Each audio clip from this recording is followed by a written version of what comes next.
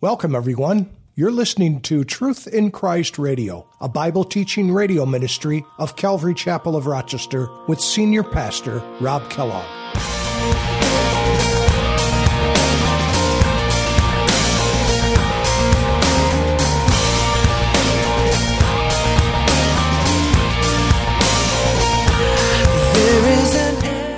In the New Testament, it's a man who has not swerved from his deliberate purpose and his loyalty to faith, even to the greatest trials and sufferings. It's fortitude, perseverance, being willing to persevere through difficulty. And that's certainly something that the church at this time in history needed, and certainly something that we need. To have fortitude, to have perseverance, because things aren't easy, are they? Are things easy? How can I keep from singing your praise? How can I ever say enough? How amazing is your love? How can I keep from shouting your name? I know I am loved by the King, and it makes my heart wanna sing.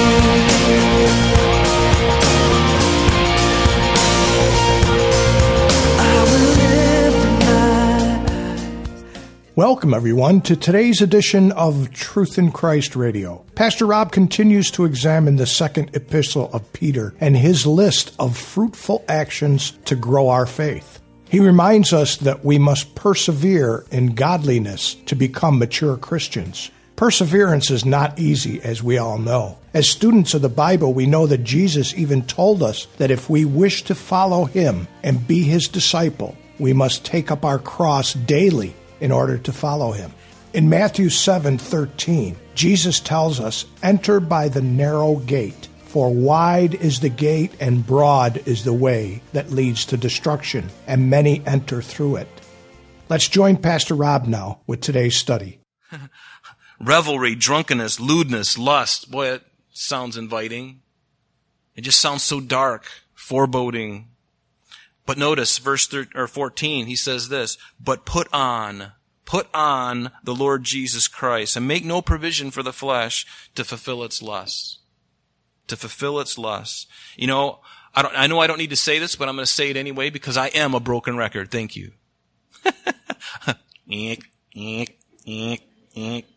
Our culture, so filthy. Everything, the music, the movies, the magazines, the social media especially, TV, advertising. Let's give our culture and the world something to see, that there's something different about us. There's something different about you. I follow the beat to a different drummer, and that drummer is Jesus. I follow him. Are you following him, or are you following the sound of the Pied Piper of this world, the devil himself, showing you all the things that are glitter and that are gold and that sound right and that feel good? Be careful of your feelings.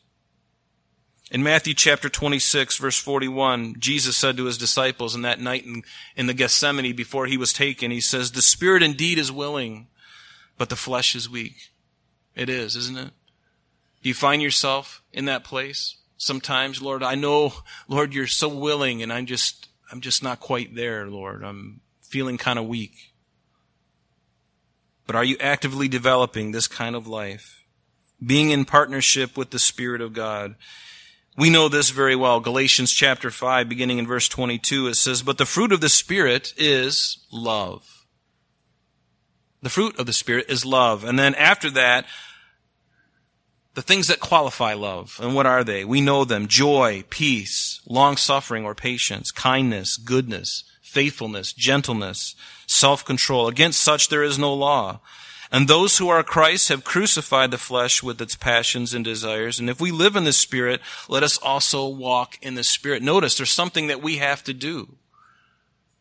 It doesn't happen by osmosis. There is the Spirit of God dwelling in us, right? He wants to do this work in us. But I have this scary thing where I can, these blessings and this power, this strength, everything that he wants to give me, the assurance. I have this scary ability to reach up and like a tourniquet, grab it, and just kind of squeeze it and nothing comes out. And I'm the one who suffers. Until I let that go and I just let God do it. Are you tired of trying to do it? Let God do it. Surrender again, afresh, today. Don't wait till tomorrow. Surrender again. Say, Lord, I've been yours for years, and yet I still feel like I'm not surrendered. Let today be the day you surrender. You need to have an assurance of your calling, of your election. But he goes on in verse 5, he says, and add to your faith virtue. This is goodness. That's what it means. It means moral excellence. And we all know the famous virtue. Patience is a virtue, right? It's a moral excellency. It's a good thing because we know that it's something that doesn't happen naturally. And I know that because I've been on the highway. I've been waiting in line. How many of you last night were watching the fireworks at some place, and then as soon as the grand finale went off, you're all running for your cars? Some people are smart and they're watching the grand finale from their car. But then you get stuck in traffic, and 45 minutes later you finally arrive home, right? Patience is not something that we have of our own ability. It is a supernatural thing. He says, and add to your faith virtue. And then to virtue, or to this moral excellence, add knowledge. The idea is gnosis. It means a more deeper, perfect knowledge of Christ, of things that are lawful and unlawful for Christians, moral wisdom, these kinds of things. Especially knowledge of the Lord and His Word. Do you know Jesus? Do you know His character? Do you know what He's like? You know, many of the greatest Bible teachers and preachers were voracious readers about many different subjects. They wouldn't just get books about theology. They'd get books about astronomy and biology. And there have been preachers like Tozer and others who would go to the library and buy books on all these different kinds of subjects because they wanted to learn not only the theology about God Himself, but as you look at these other things, you're amazed at what you don't know. And then when you start to learn, isn't it fascinating? I love to learn. Do you still love learning? Do you love to learn about things that you don't know? Because when you learn things that you don't know or have never learned before, it opens up your brain and you're like, God, I didn't even consider that. That's amazing. This is what, and people have studied this their whole life. And even though they may be secular, you can learn a lot. Don't ever lose that desire to learn. I tell you what, it's one of the most wonderful things in the world when you like to learn. Break down the wall in your heart. If you've gotten to that stagnant place, learn everything you can, but always through the lens of the Scripture. And interpret everything that you do read through the lens of Scripture. Take the facts, take the good things, that you might glorify your Father which is in heaven. Because let me tell you, if you understand microscopic biology, and you look under a microscope, electron microscope, and you look at those things, and you do what these scientists have done, you're going to come away with your jaw hitting the ground. And you're going to see amazing order at infinitesimal levels that are just, there's no possible way these things evolve. Are you kidding me? Something exploded a long time ago, and then there's order out of an explosion? Somebody's sniffing a lot of glue. Somehow this microorganism evolved through mutations. Mutations don't continue to evolve. Mutations are the poisons within the DNA that it gets them out.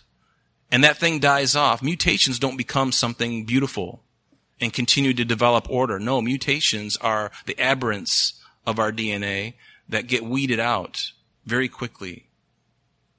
So what's this noise? What's this noise that we have in our culture? In our schools? Nonsense. Nonsense. In verse 6, he says, add to your knowledge self-control. Self-control, temperance. Especially in your desires and your passions, your sensual appetites. And boy, this is something that the Christians at this time, they needed to know. Add to your knowledge temperance. Everywhere around them, they were seeing the really horrible things. The Roman culture was filthy, and they were surrounded by it. They needed to understand and to live and to exemplify temperance, self-control.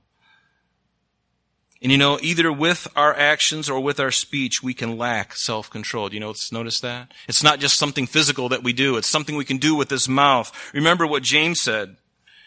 He said, "My brethren, let not many of you become teachers, knowing that we shall receive a stricter judgment, for we all stumble in many things. If anyone does not stumble in word, he is a perfect man," meaning a mature man, "also able to bridle the whole body." And the idea is that our tongue, we can lack self-control with not just our bodies and lashing out in anger, but with our mouth. More often than not, it's our mouth that lacks self-control. And James would tell us to watch over that thing. Let the Spirit of God govern your mouth, your heart, because from your heart, those things come forth. So, Lord, govern my heart and set a gate at my mouth, so that when I'm about to say anything, and this is something that I'm learning, because in my earlier years, I felt like I had Tourette syndrome, because I would just say whatever's on my mind, good or bad. And now there's this wonderful gatekeeper, and he's actually here in my heart, and it's getting better. You find that sometimes you shoot off your mouth without thinking, and it's usually in a fit of passion, rage, anger. Oh, you need to be careful. Because a word, an action can spark something so quick. It happens on the road every day. Have you ever seen somebody get so mad, somebody pulls out in front of them, they actually stop their car in the middle of the highway and they're getting out of the car and you're like, whoa. It's like, what happened here? Instead of being governed. See, a child of God is the only one on the planet who has this ability. Because we have the Spirit of God in us. But the natural man, he's just doing what comes naturally. Survival of the fittest. If somebody makes you mad, pull out a gun. Run them over with a car. But in the same verse, is add to knowledge to self-control, and then to self-control, perseverance. And then perseverance is really fortitude. It's really, in the New Testament, it's a man who has not swerved from his deliberate purpose and his loyalty to faith, even to the greatest trials and sufferings. It's fortitude, perseverance, being willing to persevere through difficulty. And that's certainly something that the church at this time in history needed, and certainly something that we need. To have fortitude, to have perseverance, because things aren't easy, are they? Are things easy? I don't know. Things, as long as I've been alive, it seems like ever since I was born, isn't it true? It's a fight from the moment you come out of the womb. Actually, it's a fight when you're in the womb still. Because if you're fortunate enough to be born without being aborted, it's a fight once you get out. If you make it out of the womb, it's still a fight till the day you die. It's a fight, folks. We have to fight the good fight. And then to perseverance, godliness, reverence, respect. In Ephesians chapter 4, Paul said this. This I say, therefore, and testify, beginning in verse 17.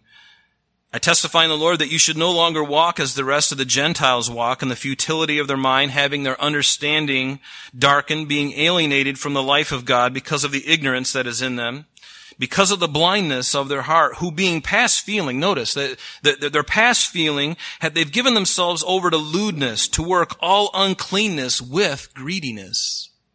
With greediness. But he says, verse 20, but you have not so learned Christ. If indeed you have heard him and have been taught by him as the truth is in Jesus, that you put off. Here it is again. This is something we have to do. Put off concerning your former conduct, this old man, this old nature that we had before Christ, which grows corrupt according to the deceitful lust, and be renewed in the spirit of your mind. And that you may what? Put on the new man. The Spirit of God is in you, but we have to do something with that. And we have everything within us to do it. It's like God is there. He's just waiting for us to pull the triggers and be willing to be governed by his goodness, by those traits of his, which are all perfect. Be renewed in the spirit of your mind, that you may put on the new man, which was created according to God in true righteousness and in holiness. Notice, put off and put on. Wax on, wax off, Daniel's son. Right? Put off. We have to put off something in order to put something on again. Isn't that natural? I don't go home and put on a suit over the top of this. Hopefully today I'm not putting on a suit at all. You get my idea. You have to put something off to put something on. Put off all that stuff from your former life and put on Christ. Put him on. And then verse 7, to godliness, brotherly kindness. This idea is Philadelphia. This is where we get Philadelphia, the city of brotherly love. Philadelphia is the kind of love that we have for each other. Brothers and sisters, we love each other. It's a Philadelphia. And hopefully it goes beyond even that to agape, which we're going to get to in a minute. But brotherly love. And then to godliness, brotherly kindness, and to brotherly kindness, love. This is agape. This is benevolence, true benevolence. And that is self-sacrifice. Self-sacrifice. I'm no longer looking after number one, which I'm not number one. Neither are you, by the way. There's only one number one. Let's look after number one. But we know what that means, right? We look after Jesus, but we look after others. That is the truest sense of this word. When you're willing to go without so that somebody else can have. When you would rather be wrong so that somebody else could be blessed. That is what love, real love is. Because that's the love that was demonstrated on the cross. While we were yet sinners, Christ died for us. What a paradox. I deserve death, but he took that for me, that penalty of eternal damnation for eternity. He took that penalty on the cross for me so that I could live, so that you could live. That is true agape love. It makes no sense. The world can't understand it because the world is all about you scratch my back, I scratch yours. You do something for me, I do something for you. But the moment you stop doing something for me, all bets are off. You've ceased to be my friend. You cease to be useful to me. But God says, even though you've done nothing and you've gone the opposite direction, even though you're worshiping the devil, I still love you and I'm going to come after you. That's the kind of love. In Colossians chapter 3, Paul again would say, verse 12, therefore, as the elect of God, holy and beloved, put on tender mercies. Again, this is a command. Put on these things. Tender mercies. Well, I got better find out what tender mercies is. I need to ask God to give me these tender mercies, that I'll be merciful to people. What does it mean? Where is it in the scripture? Where can I see good examples of it? I need to appropriate that in my own life. I need to turn the switch. I need that tender mercy. I need to put on kindness, humility, meekness. I need to put on meekness instead of thinking that I'm something, to know that God can do something with nothing. In fact, he prefers to do something with nothing. When I think I am nothing, he can do great things. But as long as I am ensconced in my own pride and in my own self-worth, I'm of no use to him. I'm of no value, really, for the kingdom. But I need to put on long-suffering, patience. I need to bear with one another, forgiving one another. And if anyone has a complaint against another, even as Christ forgave you, so you must do also. But notice this, but above all these things, verse 14, what? Put on something. What does he say? Put on love. And this is the same word that we read here in verse 7. Agape. Which is the bond of perfection. And let the peace of God rule in your hearts. Don't you want peace? Don't you want the assurance that you're right with God, to know that you're one of his and that he's called you? Are you here this morning and still thinking, I really don't know what God has for me? That's okay. But start today and ask, Lord, what is it that you would have for me to do? You called me. You've elected me. You've chosen me. I need to know what it is. He goes on in verse 8 and he says, but if these things are yours, we're back in 2 Peter here, verse 8. For if these things abound, are yours and abound, you will be neither barren nor unfruitful in the knowledge of our Lord Jesus Christ. The idea of being barren is basically being lazy. That's the idea. You could read it this way. For if these things are yours and abound, you will neither be lazy nor unfruitful in the knowledge of our Lord Jesus Christ. As it says in Philippians, work out your own salvation. Let God, He's given you this wonderful deposit, this down payment, this earnest in your heart, the Holy Spirit. Work out what He has already placed in. And that's something that we have to do under the inspiration and the power of the Spirit of God. You have to put off something, put on something. You've put on Christ, now let's do. Let's do it. Let's act like children of God. For verse 9, he who lacks these things is short-sighted. In other words, they're like looking through a smoky, like a smoky room. They're kind of blinded. He who lacks these things, if you lack these things, your growth is going to be stunted. You're going to feel less than what you should be, less than what God wants you to be. He wants you to be blessed. He wants you to be encouraged. He wants you to be fruitful. But if I'm lacking these things, then I am going to be short-sighted. I'm going to feel like I'm blind. And he goes on and he says, and have you forgotten that you were cleansed from your old sins? Have you forgotten that you've been cleansed? Or do you constantly look back in your past and constantly beat yourself up for the same thing over and over again? For some reason, it's so hideous to you that you cannot allow God to forgive you. You've asked him to forgive you, and he's forgiven you. Yet I go back to the grave site again, and I start digging through the clothes, and I start looking at him again, and the guilt and the fear and the angst come back. The lack of assurance comes back. Why do you do that? Why do you do that? Have you asked him to forgive you? Have you asked, like it says in 1 John chapter 1, if we confess our sins, he is faithful and just to forgive us and to cleanse us from our sins and all unrighteousness. We honor God when we take him at his word. If you've confessed it, confess it and forget about it. Don't look back upon it ever again. Don't bring it up ever again. Because he doesn't. Let me read to you. Write these scriptures down, because I'll be honest with you, these are going to be a great help to you. I'm going to read the verses to you, and I'm going to read them to you. Please write them down, because you need to hear these. In Jeremiah chapter 31, verse 34, God speaking of Israel yet in the future, he says, no more shall every man teach his neighbor and every man his brother, saying, know the Lord, for they all shall know me, from the last of them to the greatest of them, says the Lord. And here it is, for I will forgive their iniquity, and their sin I will remember no more. Psalm 103, verse 11 and 12. The author says, for as the heavens are high above the earth, so great is his mercy toward those who fear him. Here it is, as far as the east is from the west, which, by the way, they never meet, so far as he removed our transgressions from us. East to west, they never meet. You can continue to going east all around the earth, and you're going to continue to go east. Does that make sense? You're never going to go west. You're always going east. They never meet. As far as the east is from the west, so far have I removed your transgressions from you. Micah chapter 7, beginning in verse 18 and 19. What does it say? Micah 7, verses 18 and 19. Who is a God like you, pardoning iniquity and passing over the transgression of the remnant of his heritage? He does not retain his anger forever, because he delights in mercy. Verse 19, he will again have compassion on us and will subdue our enemies. And here it is, you will cast our sins into the depths of the sea. Into the depths of the sea.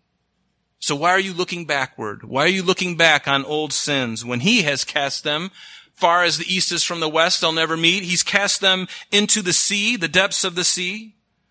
In Isaiah chapter 1. Verse 18, come now, let us reason together, says the Lord. Though your sins are like scarlet, they shall be as white as snow by the blood of Christ. Though they are red like crimson, they shall be as wool. What about Isaiah chapter 38, verse 17? Isaiah 38, verse 17. Indeed, it was for my own peace that I had great bitterness, but you have lovingly delivered my soul from the pit of corruption. Here it is, for you have cast all my sins behind your back. God has a wonderful, perfect memory. He's omnipotent. He's all-powerful. He has the ability to perfectly forget. I'm sorry, that's all the time we have for today, but please join us next time as Pastor Rob continues our study in Peter's second epistle. Calvary Chapel of Rochester is located at 2503 Browncroft Boulevard, Rochester, New York, 14625. You can reach us at our church office between 9 a.m. and 4 p.m. Monday through Friday at area code 585-586-3140. If you would like to have an audio CD of today's message mailed to you in its unedited form, simply mention today's date when contacting our church office, and that number again is 585-586-3140. You can also contact us via the web by logging on to www.calvaryrochester.com. There you will be able to access a number of useful things such as information concerning our beliefs, ministry and contact information, our location and service times, and much more. You can even download the radio and sanctuary messages in MP3 format free of charge from the resources link.